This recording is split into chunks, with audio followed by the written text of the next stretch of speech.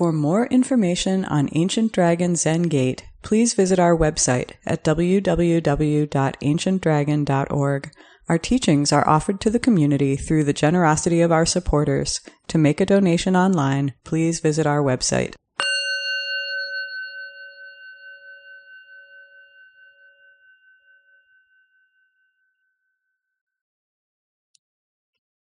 The unsurpassed, profound, and wondrous Dharma is rarely met with, even in 100,000 million kalpas.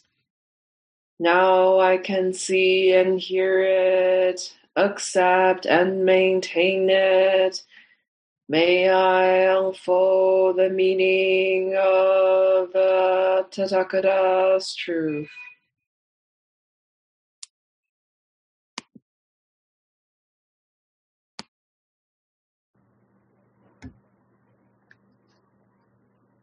Good morning.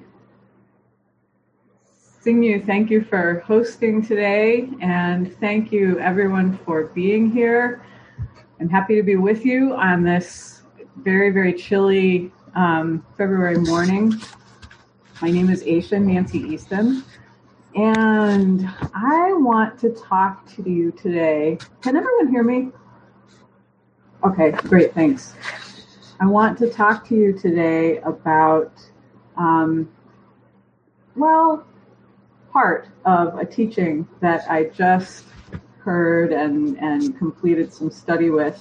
I actually just completed an online January intensive studying the Lotus Sutra for 3 weeks with Tenshin Reb Anderson at Green Gulch Farm.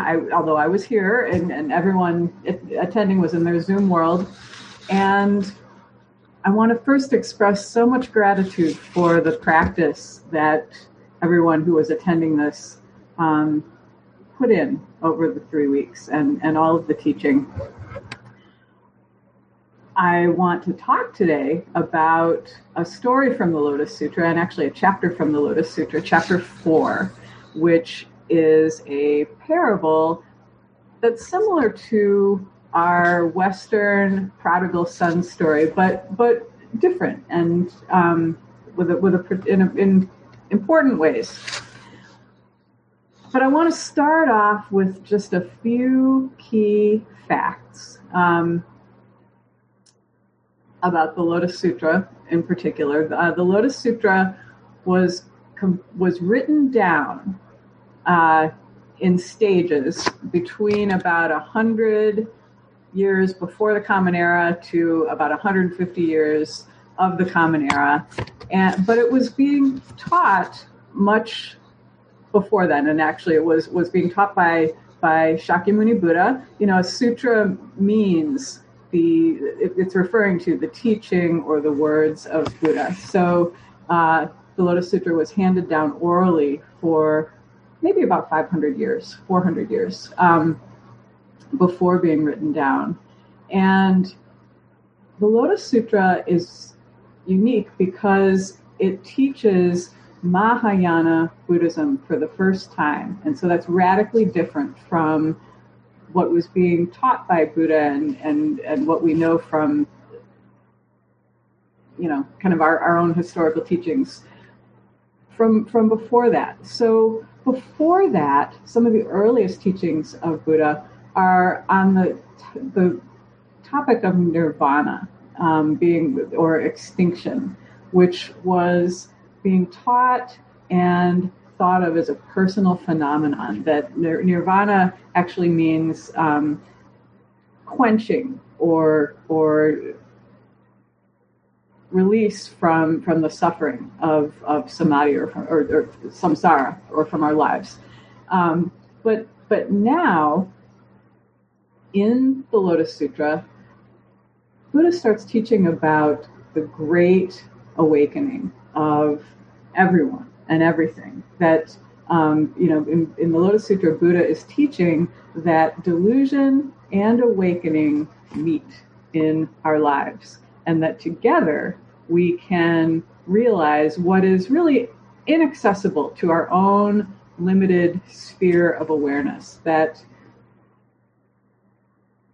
this goes beyond personal nirvana by bringing awakening to not a person, but to activity, enlightened activity, and enlightened discourse and conversation in the world, so that we realize this together. And you could think about this as going from 2 dimensions to 3 dimensions. You know, with one eye, we can see 2 dimensions. We can see, I guess this way and this way. But with 2 eyes, we have binocular vision and we can see things in space because both eyes are informing each other. And I think that that's a nice analogy for this kind of awakening. So prior to chapter 4, we learn a number of things in the Lotus Sutra, one of which is that Buddha's wisdom is really nothing other than teaching others and being taught by others that everyone has Buddha nature, which means really the inherent capacity to be awake. And so when part of the world, that is encapsulated in ourselves wakes up, everything wakes up around us. And when everything is awake around us, it can be teaching us so that we can also be awake. So Buddha predicts already in the Lotus Sutra that many, many beings will become Buddhas in the future. But Buddhas don't all have to be the same, and we know this from our lives, that everyone has their own position, and we later can refer to this as our Dharma position. Everyone has their own perspective, and it's when we bring these perspectives together that we can be awake. But Buddhists have only one teaching, which is to wake up to Buddha's wisdom, and they teach it differently for each person using skillful means. For those of you who are familiar with the paramitas, one is skillful means, which is just the ability to be tactful and apt and appropriate to different circumstances or situations. And so, we can use whatever we have at hand to teach. And accordingly, everything is teaching us all at once. Dogen talks about this in his writing Yuebutsu Yobutsu, which is, you've heard probably, only Buddha together with Buddha can realize Dharma. Buddha Dharma cannot be known by any one person. It is only something that arises together. And that is one of the key teachings of the Mahayana, that everything is awakening together, and bodhisattvas, these wisdom beings, are coming and helping everyone to awaken, and we can all be bodhisattvas for each other, but all beings can be bodhisattvas for us too. So that's kind of the leading up to and also circling around chapter 4. And so chapter 4, well, in the Lotus Sutra in general, Buddha is offering many, many predictions about others' future Buddhahood, starting with Shariputra in an earlier chapter. And Shariputra is overjoyed. And then right after this, there are 4 great leaders: Subhuti, Mahakatyayana, Mahakashapa, Buddha's known successor, and Maudgalyayana, all get up and they exclaim with joy because they previously thought that they could only attain nirvana, which is the cessation of craving for things, the cessation of grasping. They say that we never believed in what you're teaching us now, which is Anyuttara Samyak Sambodhi, unsurpassed, complete, perfect awakening. And they, in their joy, they tell this story. They tell a story about, and this is the majority of the content of chapter 4. So the story, it involves a young man who leaves his father and runs away, and probably is not fully mature, isn't fully ready to take care of himself. But he runs away to another country where he becomes poor and possibly somewhat deranged. His life is reduced to just foraging for food and clothing, and he's living just a very, very challenging existence and is consumed with, fear for his life at most of the time. Meanwhile, after he runs away, the father searches for his son for a while, but eventually has to give up because he moved to another place where he becomes very, very wealthy, extremely wealthy, and is one of the main figures in this realm. So the son wanders for years, just kind of lost, trying to just sustain himself. And he wanders into this city where the father has actually settled, but he doesn't recognize him.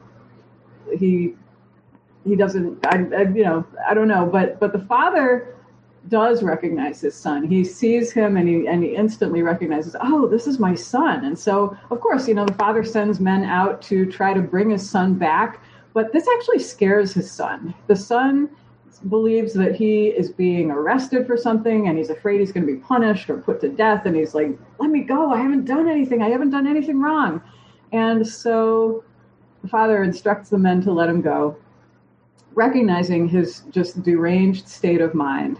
But the father then sets up a device, a very skillful device. He sends out men and instructs them to go to his son and see if they can hire him as a laborer. So they do this and they talk with the son and they say, we'll give you double pay. It's a great job. We'll work right beside you. It's really a great place. So the son agrees and he works for, 20 years maybe, shoveling dung in the stable of the father's estate. Because this is all the son can tolerate right now. I mean, if the father recognizes the son couldn't just suddenly move into, hey, I'm your father, you're my son, we can have this life together. So the father allows us to go on. And one day, when the son has been working for a while, the father dresses down in coarse clothes and kind of, puts dirt on his face, and he visits the son. And he tells him he's kind of the boss man, and he offers him a raise. He says, I can see that you are a conscientious hard worker, more so than these other guys. I'm going to give you a raise, and I'm going to give you some perks. He offers him, some bowls and utensils of his own, lots of food. He has his own assistant, and says, oh, you're such a good worker. You're like a son to me. And the son says, he can tolerate that. He can tolerate being like a son. And so he goes on like this. So the son becomes the father's trusted assistant, and he is ready for this. He's ready to take on this job, and he does this job really well. He becomes increasingly able to, negotiate and handle the affairs of the estate. And so after a while of this, I don't know exactly how long, maybe 10 more years, the father recognizes that he is getting old and he is going to die one day, and that day might be soon. So he decides to call the son to him, and the son who is still his employee, and he gives him more wealth. He puts him really fully in charge of his affairs, and he says, you and I, we're of the same mind. And so the son says, okay, I can see that. We are of the same mind. And so he has the son handling all his affairs, and the son is able, in his place, and the son is able to tolerate this. And then one day, not so long after this, the father can see that the son is really ready to know who he is. And so he calls an assembly among his relatives, kings, ministers, everyone in the kingdom, to reveal his son's true identity as his true son. He calls him by his name. He tells him his own name. The son remembers. He gives him his inheritance. And the son is overjoyed. He finally realizes, oh, yes, this is my father. And like, how amazing that without any effort on my part, these treasures now come to me. So this is the story. And this is how these four leaders have been thinking about Buddha's predictions of future Buddhahood for the assembly, that they can see that they actually have been working very hard. They realize that Buddha has been teaching them using skillful means. Because they sought personal nirvana, that is what Buddha has been teaching them. That was what they could tolerate. They couldn't tolerate and weren't ready for, knowing right then that they are the same as Buddha and that they are Buddha. They recognize that if they had had a mind to pursue the great teaching, Buddha would have given them the great vehicle law, which would be unsurpassed, complete, perfect awakening. But they recognized that they weren't ready. So this is important because prior to the Lotus Sutra, people had been practicing not waking up, but finding an extinction for craving. And that is what nirvana means. There is work involved in awakening, and I'll get into that in a minute. But I want to just talk about what the difference is really between personal nirvana and anuttara samyak sambodhi. So nirvana, as I said, means technically blowing out or quenching. In other words, that represents liberation from repeated birth in samsara. Samsara is, as we know, the beginningless cycle of birth and death and mundane existence pervaded by dukkha, which means unsatisfactoriness or suffering or things being out of whack. So previously, Buddhist followers were trying to practice getting out of samsara, finding a way to be released from samsara and released from this constant cycle. And now they're learning that actually they don't have to be released from suffering. They can actually be liberated within their suffering. That samsara and nirvana are one. They interpenetrate each other. So in anuttara samyak sambodhi, which is unsurpassed, complete, perfect enlightenment, this is Buddha's great awakening. It's they now understand that awakening is inherent in everything as Buddha nature. We have heard about Buddha nature before, and that it can't be realized by any one person alone, only Buddha together with Buddha.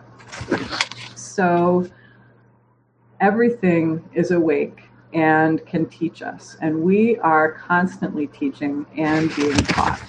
We're constantly mutually influencing everything around us. So on the one hand, the sutra teaches us that we are all Buddha, but also that we're all not always ready to realize it. So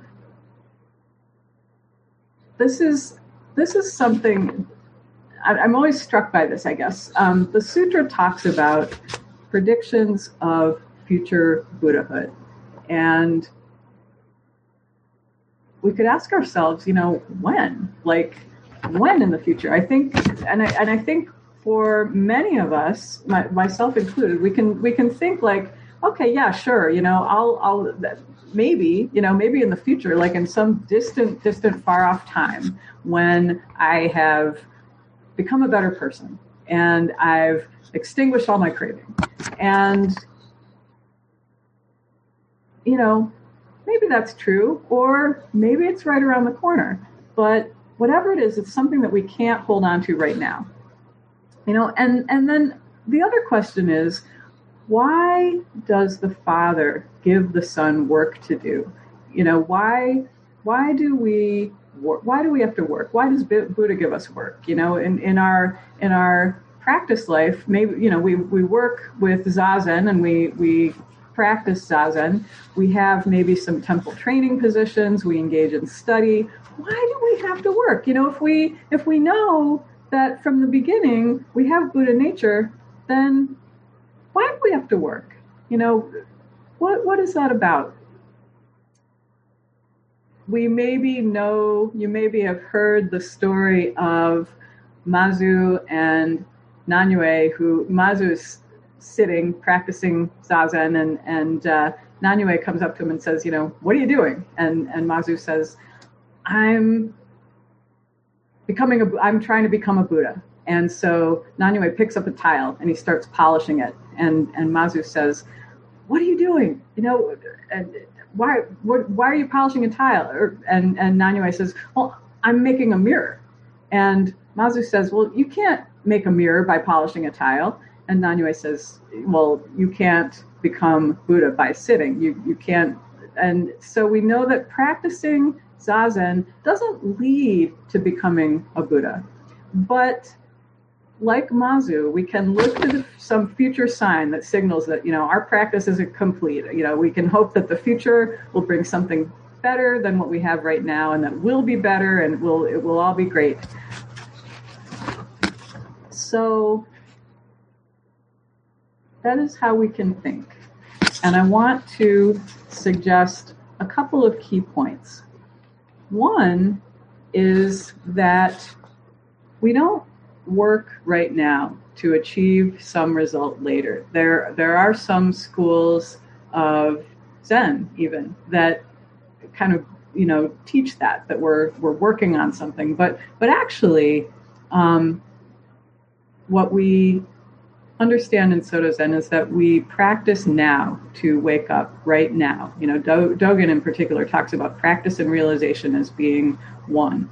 We practice as the expression of our Buddha nature. Although so things are available to us right now. However awake you are in any one moment, that's how awake you are. When you practice, it's right there. Another point is that although the Lotus Sutra says we possess Buddha's wisdom, we don't see it. So it may be more accurate to think of this as potential, as Buddha nature. We do actually need to work to realize our potential, but we realize it now.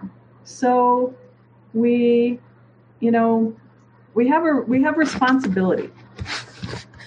Is maybe the point. It's not so much that we're working on something in the future, but we have responsibility right now.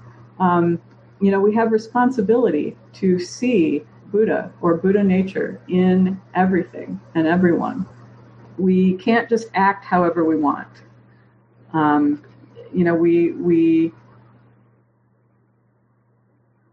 We need to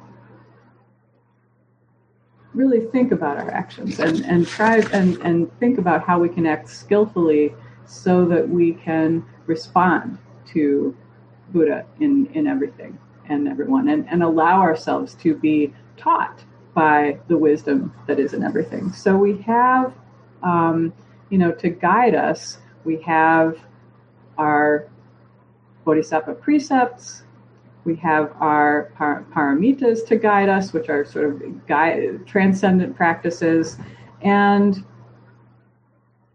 we have wholesome kinds of activities. And when I say wholesome, I mean wholesome in the sense of healing, activities that can heal and that can bring the parts of ourselves and others more in line with the whole.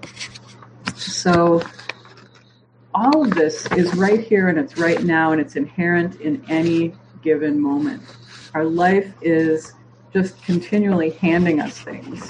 And this is skillful means. It hands us sometimes wonderful things, sometimes things that we want to hold on to really tightly and never let go of. And sometimes things that we would really rather not have.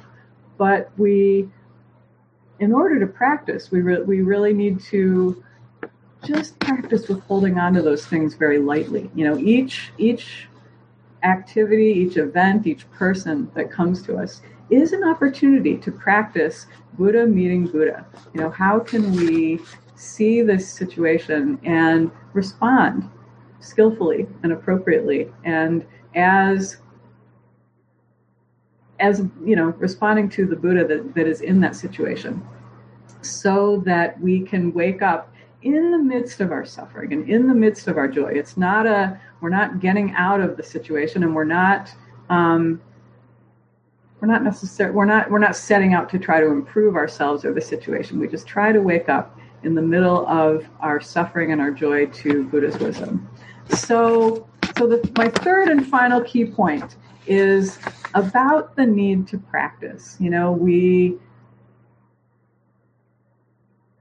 can think that we're going to have maybe an aha moment, where I think this is something that I certainly thought at one time, which was, you wake up and suddenly it's like, oh, I get it, I get everything, and nothing ever really bothers me or affects me ever again. And that I don't think is realistic.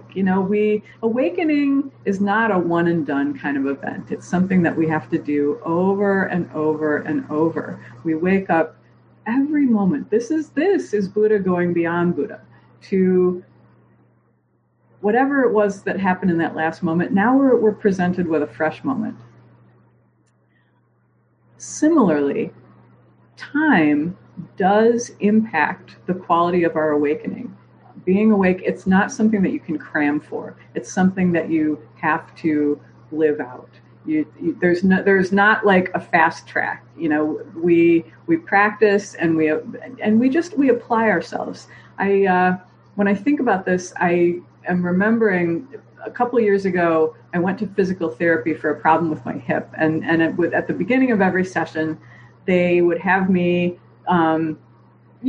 ride a recumbent bike for 5 minutes just to warm up my legs and hips and everything. And I would start off and I would think like, okay, I'm and I would try to, this is my overachiever self, I would try to get my like a certain number of cycles per minute cycles per minute, and maintain this certain speed level. And then I'd be trying to push myself to go a little further, and I'd catch myself every single time, and sometimes more than once in a 5-minute session, because what I was trying to do was, there was something in the back of my mind that thought, if I just ride a little faster, then I'll be done sooner. And I had to keep reminding myself, no, it really doesn't matter how fast you go, because you have to do this for 5 minutes. So I think our practice can be similar in that way, that we think that, I'll do more and I'll try harder and I'll push myself more. And that's, I think, not it. We just have to show up. We show up moment to moment, day to day, and as we continue to try to practice being awake, that does become more of who we are, more of the time. Our awakening is directly related, the quality of our awakening is directly related to our practice of it in Zazen and in our daily lives. So even though we are not practicing to become a future Buddha, we still have to practice in order to continue to wake up. And because practice and realization are one, we have to continue to enact our practice in our lives. And this is the way in which we, realize or make real the potential of our Buddha nature. So I think that's all I want to say for the time being. Maybe we could have a little bit of a conversation, and maybe among the however many, maybe among the 31 of us, we can have Buddha meeting Buddha. So thank you, Bodhisattvas.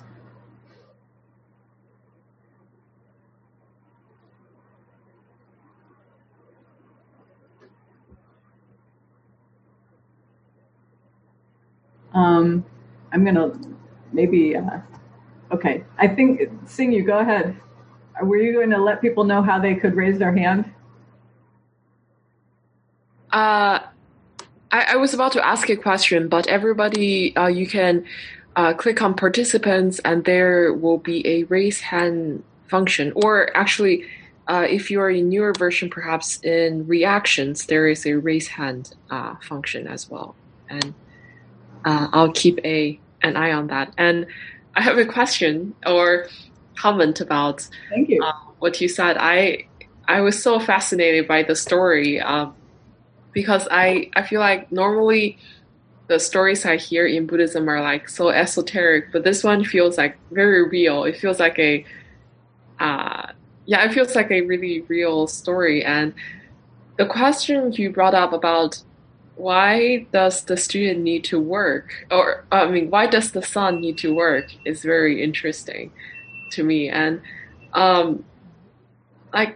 just by the story, it seems that as the son works, he starts to actually behave like a son, even though he doesn't know he is a son. He is the son. And I feel like that sounds kind of like practice. We try to imitate what I don't know, like Buddha or Buddha nature, perhaps, until one day we realize, all along we are already there, but we wouldn't have been able to accept that had we not worked.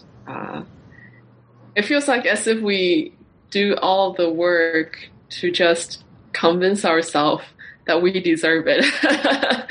And it is just quite interesting, and I really like the story. Thank you.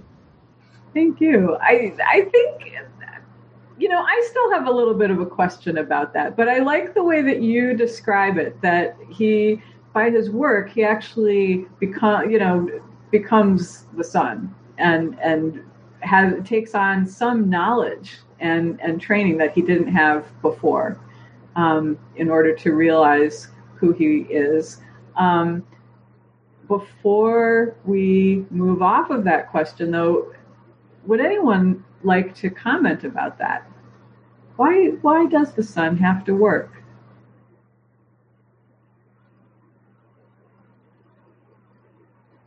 Is that, Jokai, do you want to, I know you have a question, but maybe you are going to say something about this too.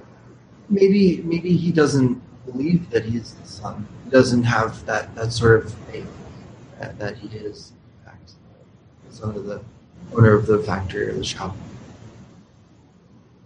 Yeah, I think we can be this way a little bit. We can be like, how could I possibly be the son of a very wealthy man when I'm just foraging for my existence? We get so, we can feel kind of unworthy. We get clouded by our day-to-day activities, and we know that we have maybe not always been so skillful. And so maybe part of what happens is the son needs to learn how to be skillful. Any other thoughts?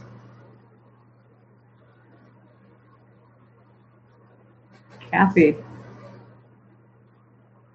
That you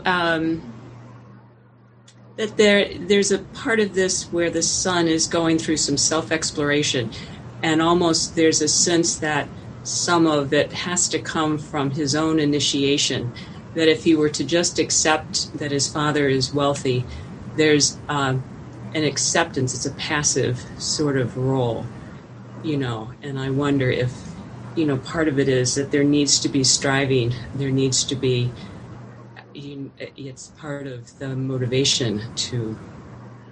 Yeah, that's, that highlights maybe a key point too, is that it would be a passive, it would be someone else's wealth and not his own wealth. He has to find the ability to be skillful with that within himself. And maybe that's true for us too. We have to see that we can manage this responsibility. Thanks. So Jokai, I think you are the next person. Yeah, I wanted to ask about the role of like faith in this story and the line between trusting your teachers and yourself as the Buddha and kind of accepting our own kind of fallibility or humanity. Well, we had. I think that's a really important point, and I'm trying to think of what I could say about that would be skillful. We know that we are all fallible, and so is everybody else. And yet, we also trust that we are trying to wake up together, and maybe that is one of the particular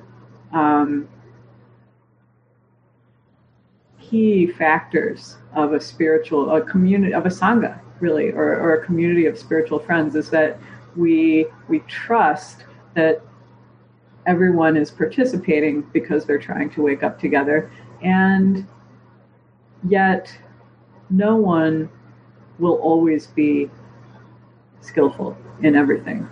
And I think maybe that's another component of trust too, is that we trust that when we or someone else isn't skillful, that we'll be open to feedback and we'll be able to, receive and process feedback about that, about our lack of skill, and that we'll be able to give feedback and have it be taken well. And sometimes that happens. Sometimes it doesn't happen. Sometimes we do have people break our trust, and that might take a long, long time to repair. Those are things that don't always get repaired even in our own lifetime. And yet, I think the principle is that we should be able to do that work, and we need to be able to do that work. Does that start to address what you're raising?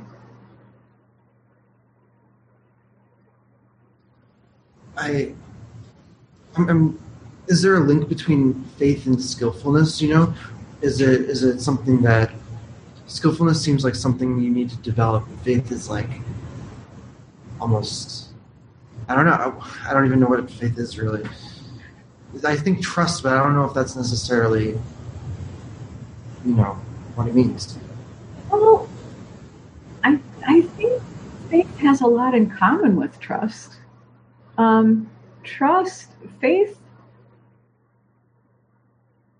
Faith maybe is even more amorphous than trust. I think when we think of trust, we think of trust in something or someone or a principle, and faith seems like it's less directive or directed of a principle. Faith, I think, depends on trust, or maybe it doesn't. I don't know. Maybe this is another question that other people have a different perspective on. But I do think that faith and trust are related. Anybody have a thought about this?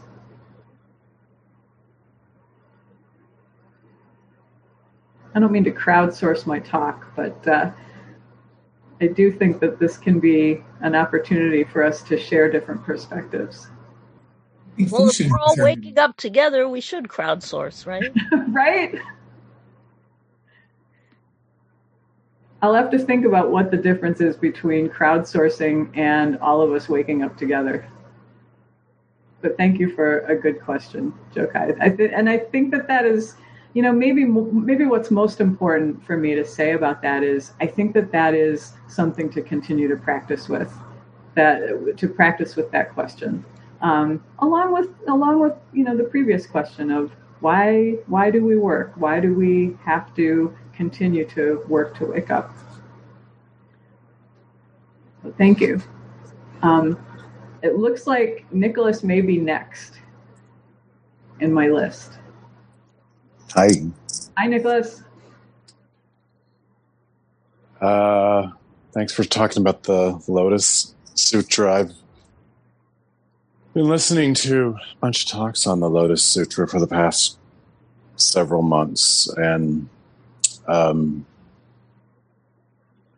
this idea about faith that you're talking about is what I was thinking is that unskillfulness is part of awakening. That the Lotus Sutra, in a way, what I'm taking from it is that it includes everything. It's really about this awakening from this dream of separation, and so that there's no. So unskillfulness is just another thing. It's and as you said that nirvana, samsara, two sides of the same coin. So, we kind of, or I kind of live in this world where everything has 2 points, and A and a B switch, binary. So it's kind of like the Lotus Sutra is very non-binary in its teaching, in that sense that it includes all things, eventually, in this very sort of magical and mythological way. And I also was thinking a lot about the Wizard of Oz when you were speaking, and that's could be a teaching in one of the stories in the Lotus Sutra that why did Dorothy have to go on a journey? Because she did. Why do I have to go on a journey? Because I did. So this quest for enlightenment, in a way, is a trick. I think you alluded to that in your talk too. Like there's some place to get to. And so what it's allowed me to kind of experience as I'm sitting zazen recently is beyond that. It's like touching into that place right here, right now, that that is awake, and having a deeper sense of that it's, I have a journey. I have unskillful things that I do.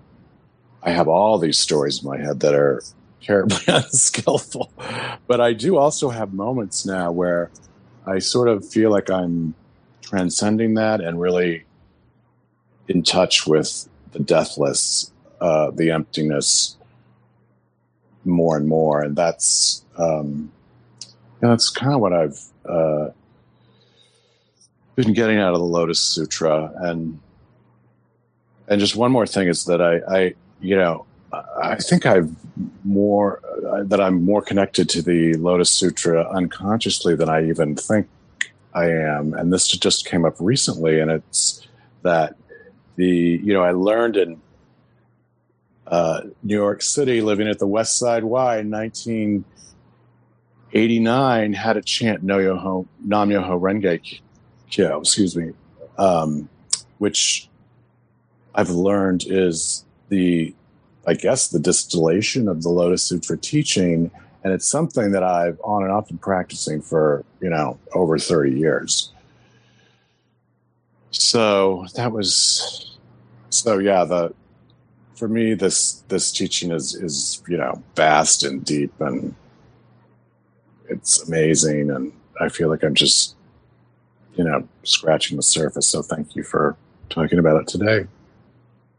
Thank you. I think that's a really important point. A couple of important points about the feeling that I had coming away from this intensive was really that the Lotus Lotus Sutra is such a great and deep just description of our world. It's in ways that I don't understand fully. It is just such a full description of the world and how things work. And like you're saying, I think that, you know, the more you put into it, the more you will get out of it, and the longer you study, the more there is. But so your point about unskillfulness being a thing, I think is also huge, and that's one that I can tend to forget, and maybe many of us forget that it's just a thing that is happening, and we can we can wake up within that, and that's maybe what practice is about, and what Sangha is about really is just the commitment, the desire and the commitment to continue to be present and practice and wake up with things. And maybe that's an answer for a couple other questions. So thank you so much for your comments on that. I'm going to move on in the sake of time. Okay. It's not later than I thought. It's actually earlier. So great. We have lots of time. David and Christopher, I think you were next. Thank you so much, Eishin, for your talk. I've never gotten all the way through the Lotus Sutra, but that's the chapter you talked about is one that I did read.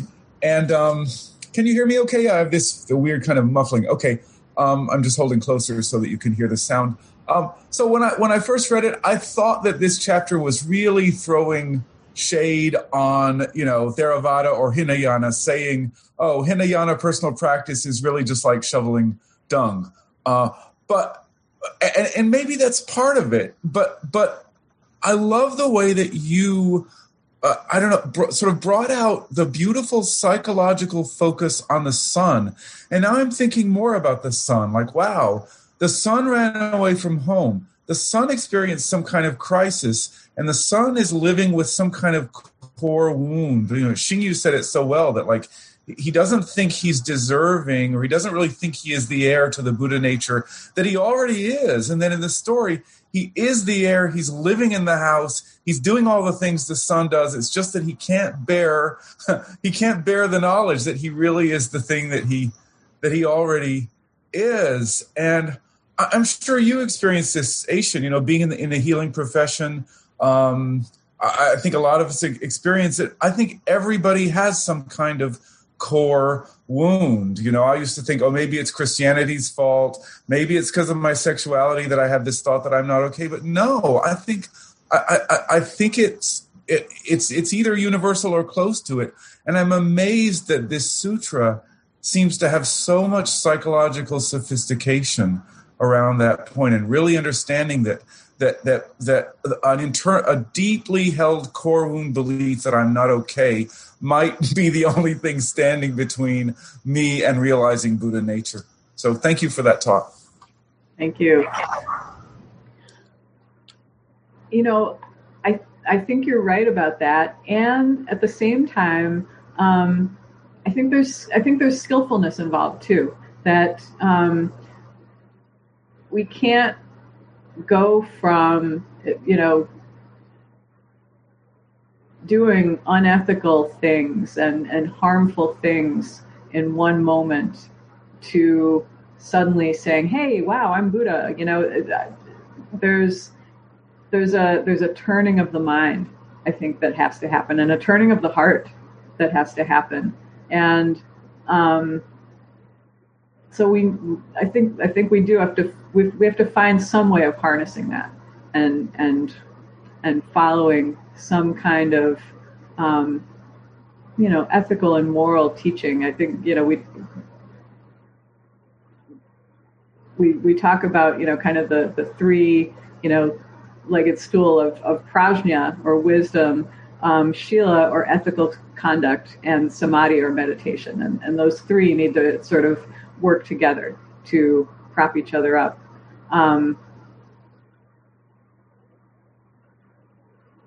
But I guess I want to say also the work, that of the arhats toward personal nirvana wasn't in vain. It's just that when they get there and they hear this teaching, they realize like, oh, there was more, and we didn't think that there was more, so we wouldn't have even bothered to work on this, because we wouldn't have thought that we could do this. We didn't understand this. But through all the practice that they've done, they are ready maybe to hear that teaching. So thanks. I think that Ira is maybe next.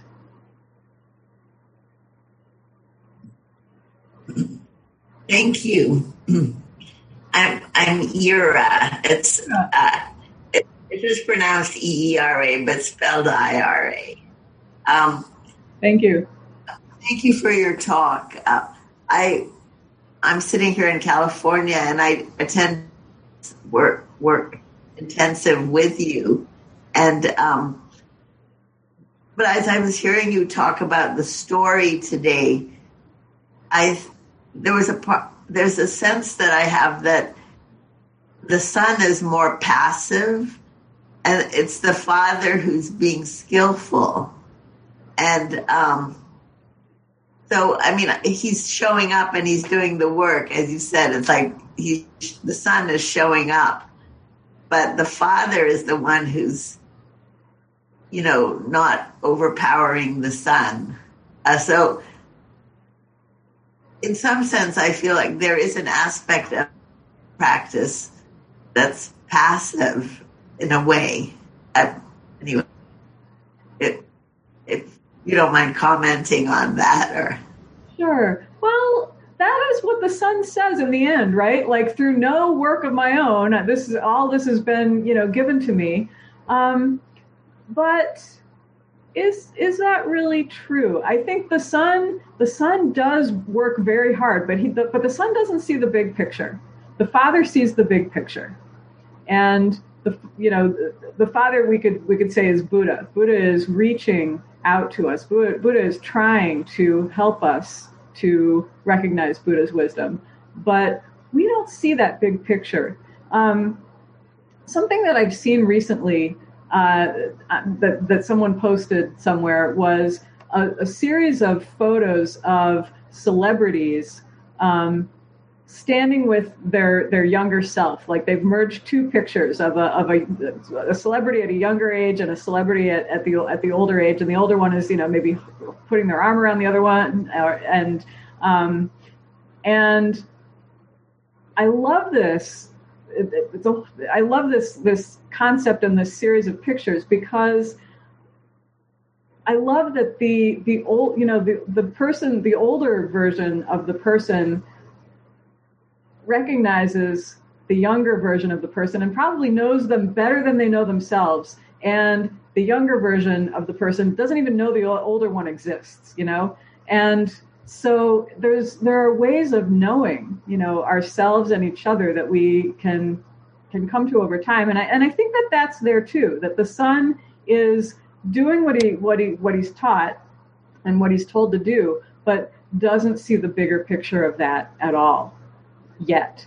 And actually, even in the end, I'm not sure the son sees the bigger picture, but maybe he will later on. Yeah, maybe it's almost like life keeps presenting these opportunities, and in this case, the son didn't turn away, that he turned towards the invitation. Yeah. That came from somewhere within him. Yeah. He rose to the occasion, and he showed up, like all of us do. We show up, and we don't, from week to week or from moment to moment, we don't think, hey, I'm on my way to becoming Buddha. I'm better than last week. We're just here, and as we continue to engage, we become more able to see, our situation, or more able to take responsibility for our life and our Buddha nature. Thanks for being here. Thank you. I think that Taigen might be next. And Taigen, maybe you have comments for some of these other questions. Well, I think others are next, but I'll just briefly comment on two kind of bodhisattva transcendent practices that you've been talking about: skillful means and effort. So, and underlying all of this, so this is a parable about how all of us are children of Buddha. Just from the beginning, we're children of Buddha. Or the fact that you're here in this Zoom assembly means that you're a child of Buddha. We don't really believe it, but you've been talking about the effort involved, the work. You've talked about the work involved, and both the father and son in this parable, are working at helping this child of Buddha to realize that she is a child of Buddha. But the effort is something that it can feel like very hard work, years of practice and so forth. But also there's this idea, in Chinese culture, of effortless effort. In some ways, it's just showing up. Both of them just show up in the story, the father and the son, we could say the teacher and the student in terms of our practice, but just to show up and engage. So as you were saying, it's about Buddha and Buddha, it's about relationship. So just to be willing to show up is the basic effort. And then sometimes we feel like we have to work very hard, and that's fine, but there's something that's there from the beginning. So you were saying this, but just to qualify this sense of effort as something, immense that one has to accomplish. It's already there. We just show up. In some ways, it's natural, and that relates to skillful means too. So that's another of the bodhisattva transcendent practices. For the Buddha, there's this assumption that the Buddha understands and knows all of her children's heart mind, but skillful means isn't about being so. But for bodhisattva practice, skillful means as a practice isn't about being perfect.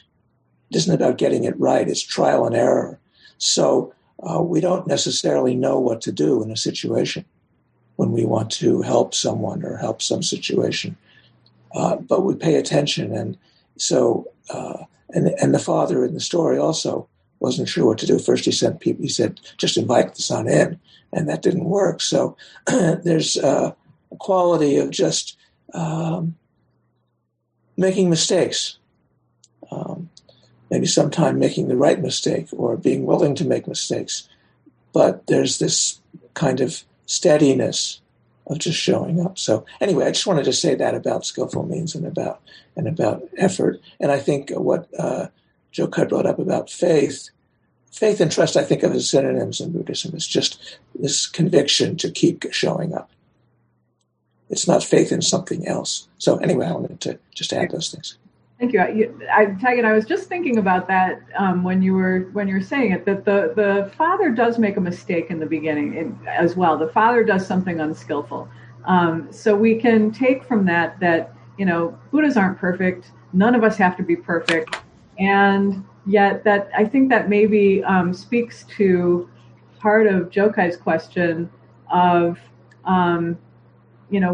how do we trust when there is unskillfulness? What do we trust? And maybe faith is deeper than trust. We don't trust that a particular person will awaken, but we trust that there's the possibility for awakening. There's the phenomenon of awakening and the hopefully commitment to awaken. Yeah, commitment's a good word too, as a kind of expression of faith. But I don't know, you said that the father was unskillful at the beginning. I think skillful means is a continuum. Skillful means includes the unskillfulness. Yeah, well, he self-corrects, So we have to keep. So we keep working at it. Yeah. But as children of Buddha altogether. In order to walk anywhere, we always have to be a little bit off balance at any time. So thank you. Thanks for the reminder. I think Eve was next. Well, what the discussion about skillful means reminds me of. So, I was in Florida. I came back, which seems dumb, but anyway. Okay. But so when I was in Florida, there were these iguanas all over the place. And then one day, not long after I got there, so there was this big noise, and I look out the door, and this big iguana's banging his head against the fence. Like he wanted to go right through it or something. And but what I thought was, boy, that's a stupid iguana. And I thought iguanas must be really dumb. And then, he banged was quite a few times, and then he decided to turn back and go the other way. But I mean, what strikes me now is like I was entirely too judgmental about the iguana. I mean, I do that too. I mean, there's plenty of stupid things I do. Like I said, like coming back to Chicago when it's freezing, or sub-freezing.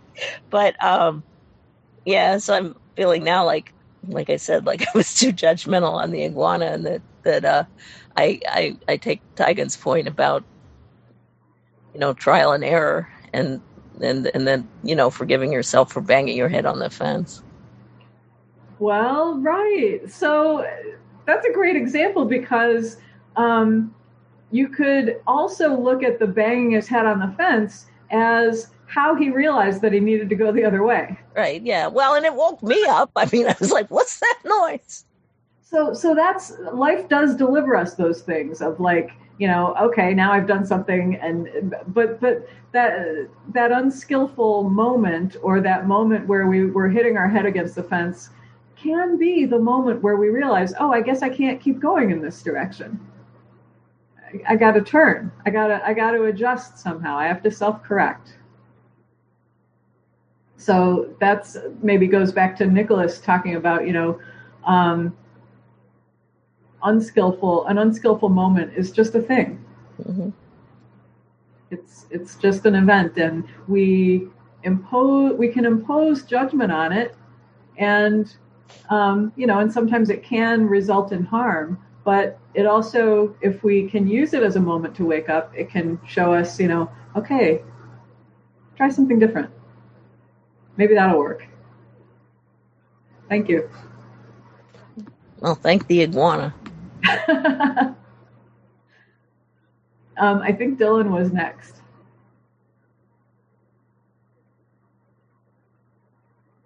So for this continuum of skillful means, I think we can take a cue from jazz musicians about this, where there's, it's an improvisational art a lot of times, life, I think. And you have a certain, you have, like, so in jazz music, you have a structure. There is a chord structure most of the time. There's also free jazz, but there's a structure, but whether the music does anything a lot of time is dependent on trying to express yourself sincerely, and also at the same time exploring something that maybe you haven't explored before. And that's where the music gets its life from. And you have to be willing to make a mistake in order to play that kind of music. But sometimes what you think is the mistake is actually the doorway into a new genre of jazz music. Or if you play it too safe, if you play it too close to the chest, and you always are staying in the safety of the structure that then the other musicians around you are going to get frustrated that the music isn't cooking and that we're never going anywhere. So sometimes playing it too safe is the mistake. The not making mistakes, the unwillingness to take that risk if you're going to play that kind of music. That's the mistake. They also talk about in jazz circles about laying out, which means sometimes the most effective thing you can do is not play for a little bit, and so that somebody else is doing their thing. So there's that. Also about Jokai's great question about faith and, the disconnection between faith and skillful means. Maybe this is just re-saying what you and Taigen have just said, but what came to mind for me was that the faith gives rise to dedication, and that dedication is the motor for the cultivation of skillful means. That's the dedication and the faith kind of work together as the sort of the motor at the base of your practice, and then the cultivation of the skillful means is your activity.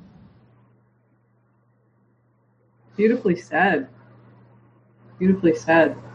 I don't know if I have anything to add to that, except that maybe we should not be so afraid to make mistakes and not judge ourselves so harshly if we discover that we have made one.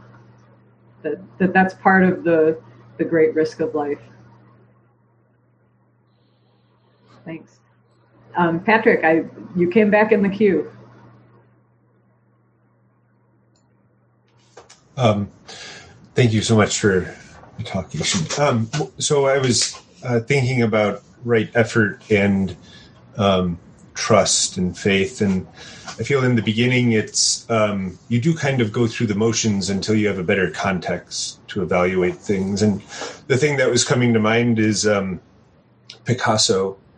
And we know him for all of how he broke all the rules and created a new genre, but he's a really good artist at painting portraits as well. And so he went through all the lessons in the beginning and the basics and fundamentals of drawing and drawing people. And then at a certain point he was compelled to go in a different direction, but he understood what the rules were and the foundations, and he took it to a different place. And then that's what he's known for. But in one of his, in the Picasso Museum, I'm blanking on the name, in Spain somewhere, there's just dozens of portraits that he drew prior to all of his expressionism. And it was really, and there's a quote on the wall that he's like, I'm actually a really good artist when it comes to portraits, but he's not known for that. So it's that foundation and trusting and working through that and making those mistakes and then taking risks to create something new. Mm-hmm. Yeah. And combining, I think he combined a number of different aesthetic traditions. Mm-hmm. I thought I had heard that he took some things from almost like hieroglyphics to so that you could, when you depict a person's face, you depict all the features, all the elements, but tried to combine them in a new way. So we could reject that as a mistake if we say that only photorealistic, drawing is good, or we could say, maybe there's something new here. Thank you. Brian has had his hand up for a while. Yes, I see Brian. Hi, Eishin. Thanks so much for your talk. You're hearing me okay? Uh-huh. Yeah. I have a question, and this may be, your answer may be, or your response may be somewhat colored by the work that you do as a therapist. And that is, was it Erickson's developmental theory that started with the first lesson that we learn in the first year of life is whether or not the universe is a trustworthy place. And I happen to have had a good mother, or a good enough mother, to provide that. And I know people who didn't. And I would imagine that maybe 90% of the people who are in prisons had some kind of a trauma that taught them that life is not trustworthy. When we talk about this basic trust or faith and learning that we are, in fact, children of Buddha and already awakened and all of that you spoke about, what is that like for someone who had early trauma or didn't? I mean, it's natural for some people, right? I mean, it's always been natural for me to at least want to believe that and to live into it, to try to live into it. There are people for whom that's a very scary proposition, what you're talking about. Can you respond to that? I don't know if I can respond to that. Because when I know people in a Buddhist context, I don't generally know them in a psychological context. So I couldn't say, but I couldn't say about individuals. But the concept that you're bringing up, that we, according to Erickson and others, that we develop a sense in our first couple years of life of whether the world is a trustworthy place, and also whether we can trust ourselves, is paramount. That is a true theory, and it bears fruit in the lives of people that we. I think the most common example is people that we might consider sociopaths, people who have maybe kind of decided for themselves that the heck with anybody else, I'm just going to get what I need and that's it. They don't care as much about relationships as just getting what they want. And so there's a disregard for the needs of or perspectives of others. I think that would make it very, very hard for that person to participate in this, Buddha together with Buddha. But maybe not impossible, We all can change over the course of our lives.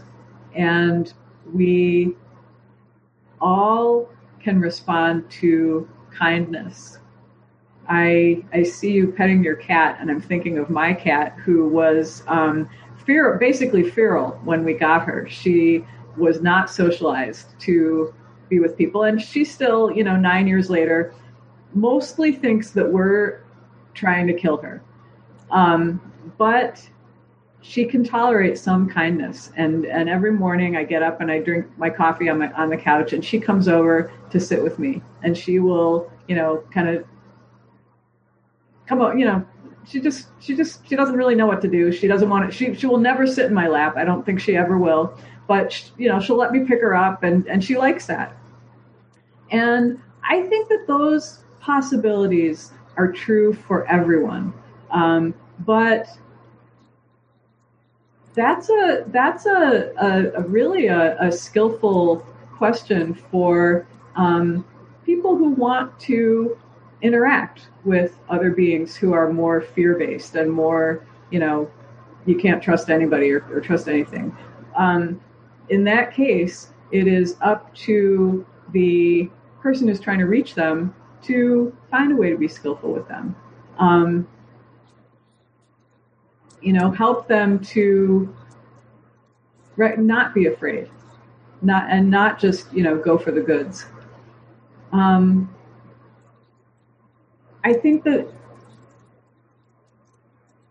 any time we can move a situation in that direction towards peace and towards harmony and towards kindness is the Buddha work right there. We shouldn't judge that situation by the results.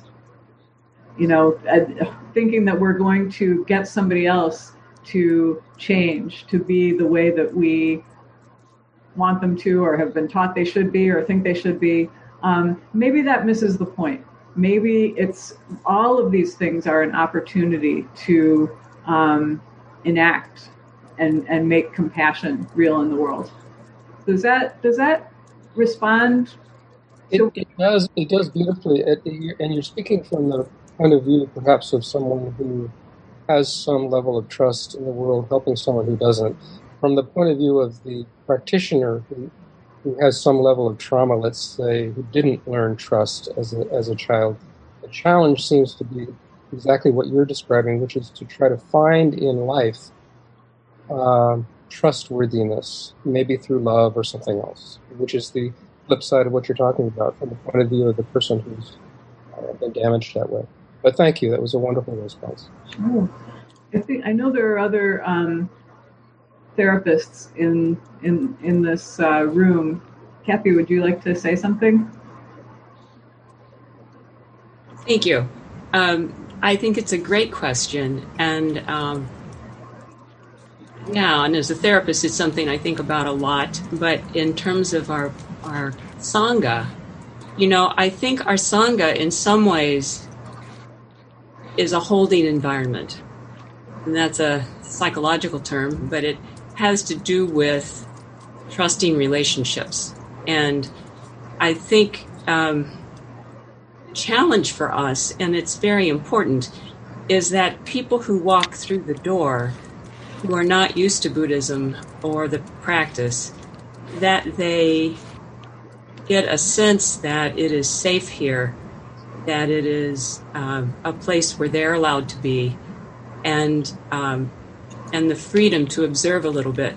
So I think sometimes it means us being more tolerant of people who are not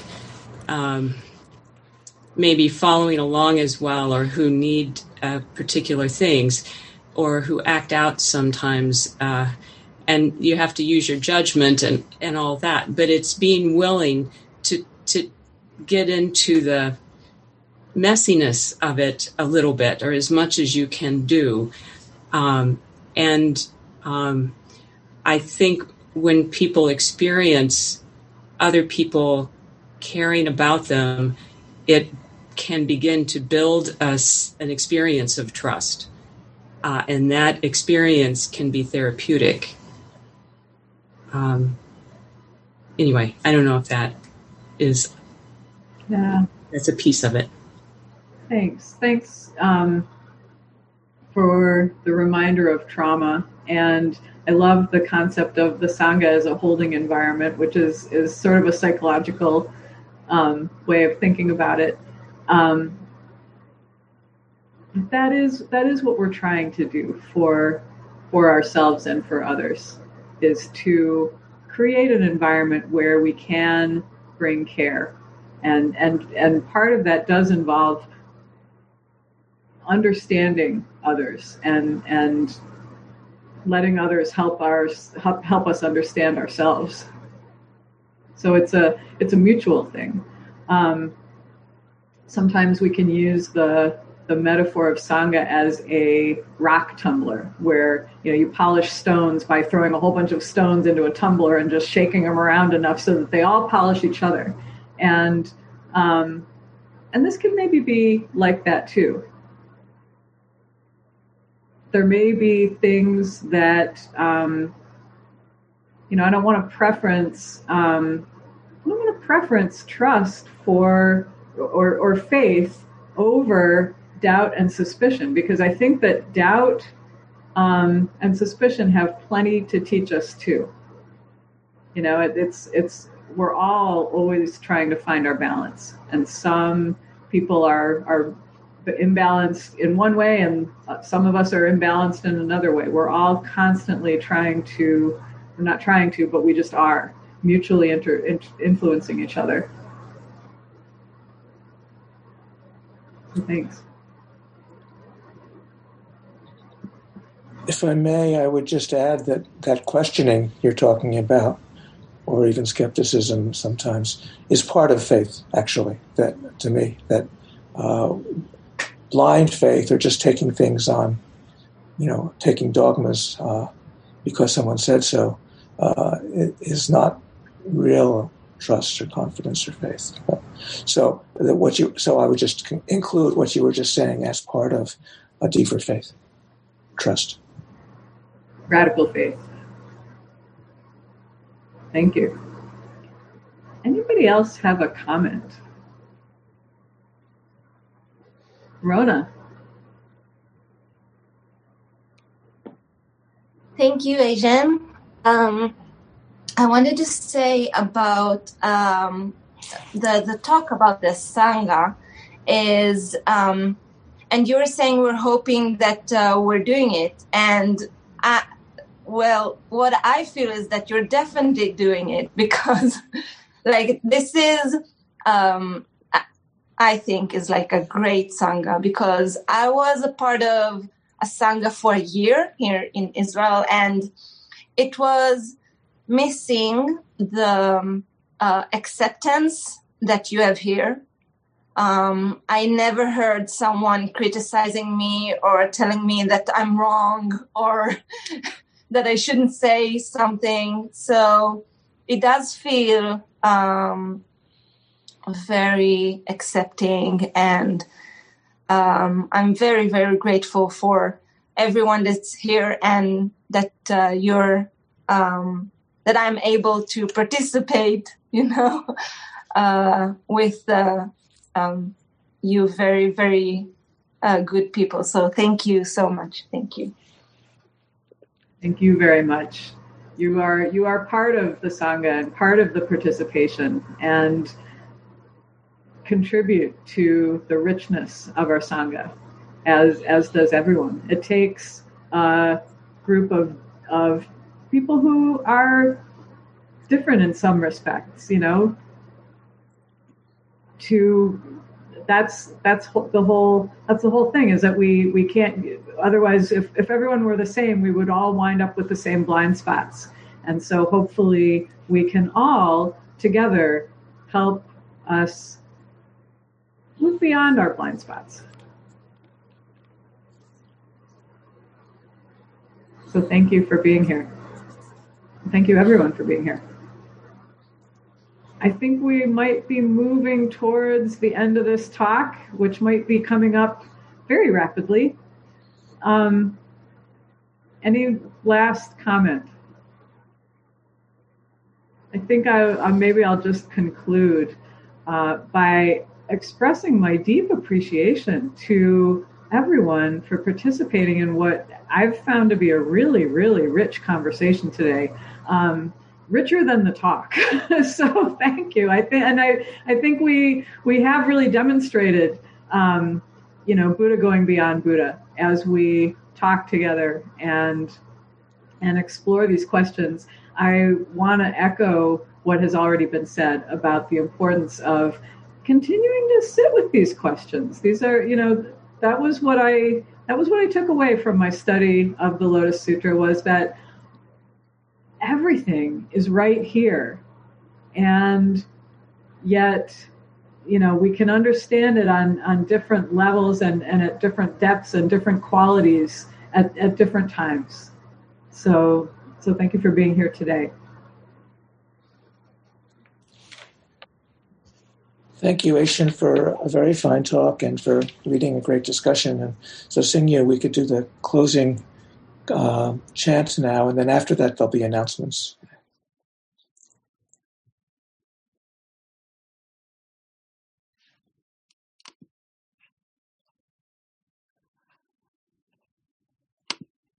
Okay. Oh, actually, sorry about that.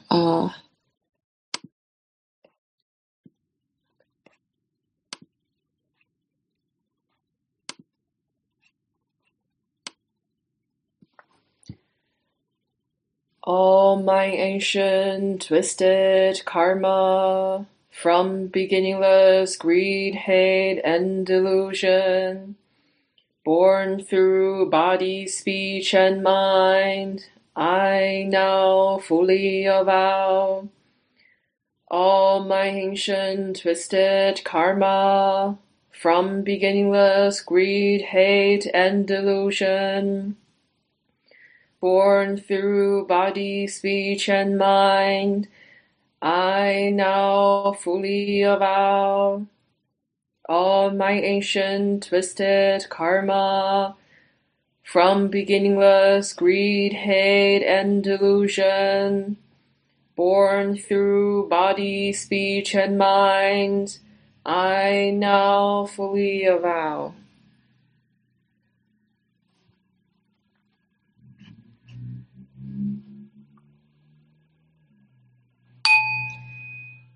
Eihei koso hotsu gammo.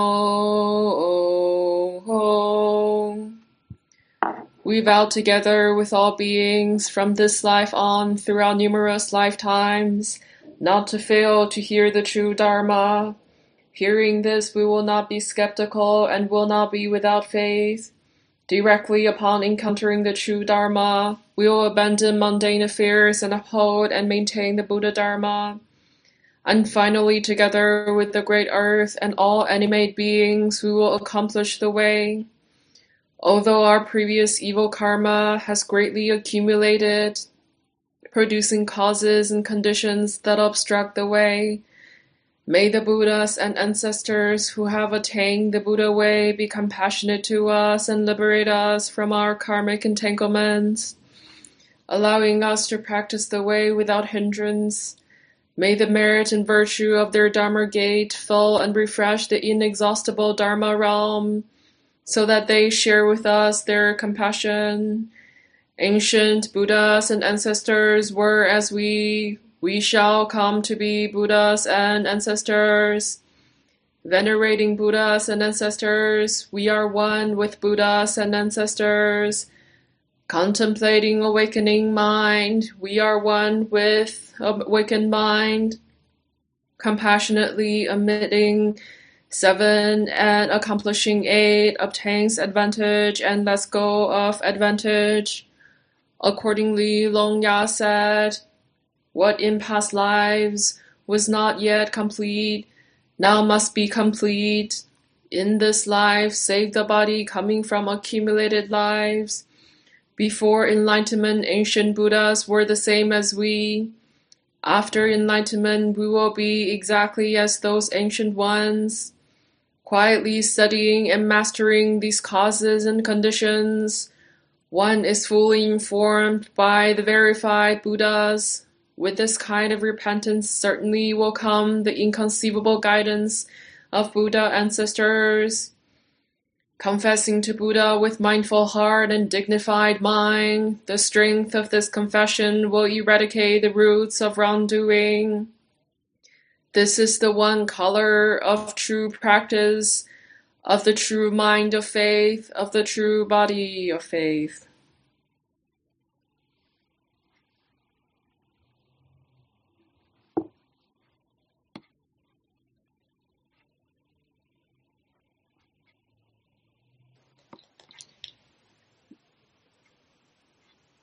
May all awakened beings extend with true compassion their luminous mirror wisdom. With full awareness, we have chanted Eihei Koso Hotsu Gammon. We dedicate this merit to our original ancestor in India, great teacher Shakyamuni Buddha. Our first woman ancestor, great teacher Maha Prajapati. Our first ancestor in China, great teacher Bodhidharma. Our first ancestor in Japan, great teacher Eihei Dogen. Our first ancestor in America, great teacher Shogaku Shonryu. The perfect wisdom Bodhisattva Manjushri. To the fulfillment of practice of all members of all sanghas, gratefully we offer this virtue to all beings,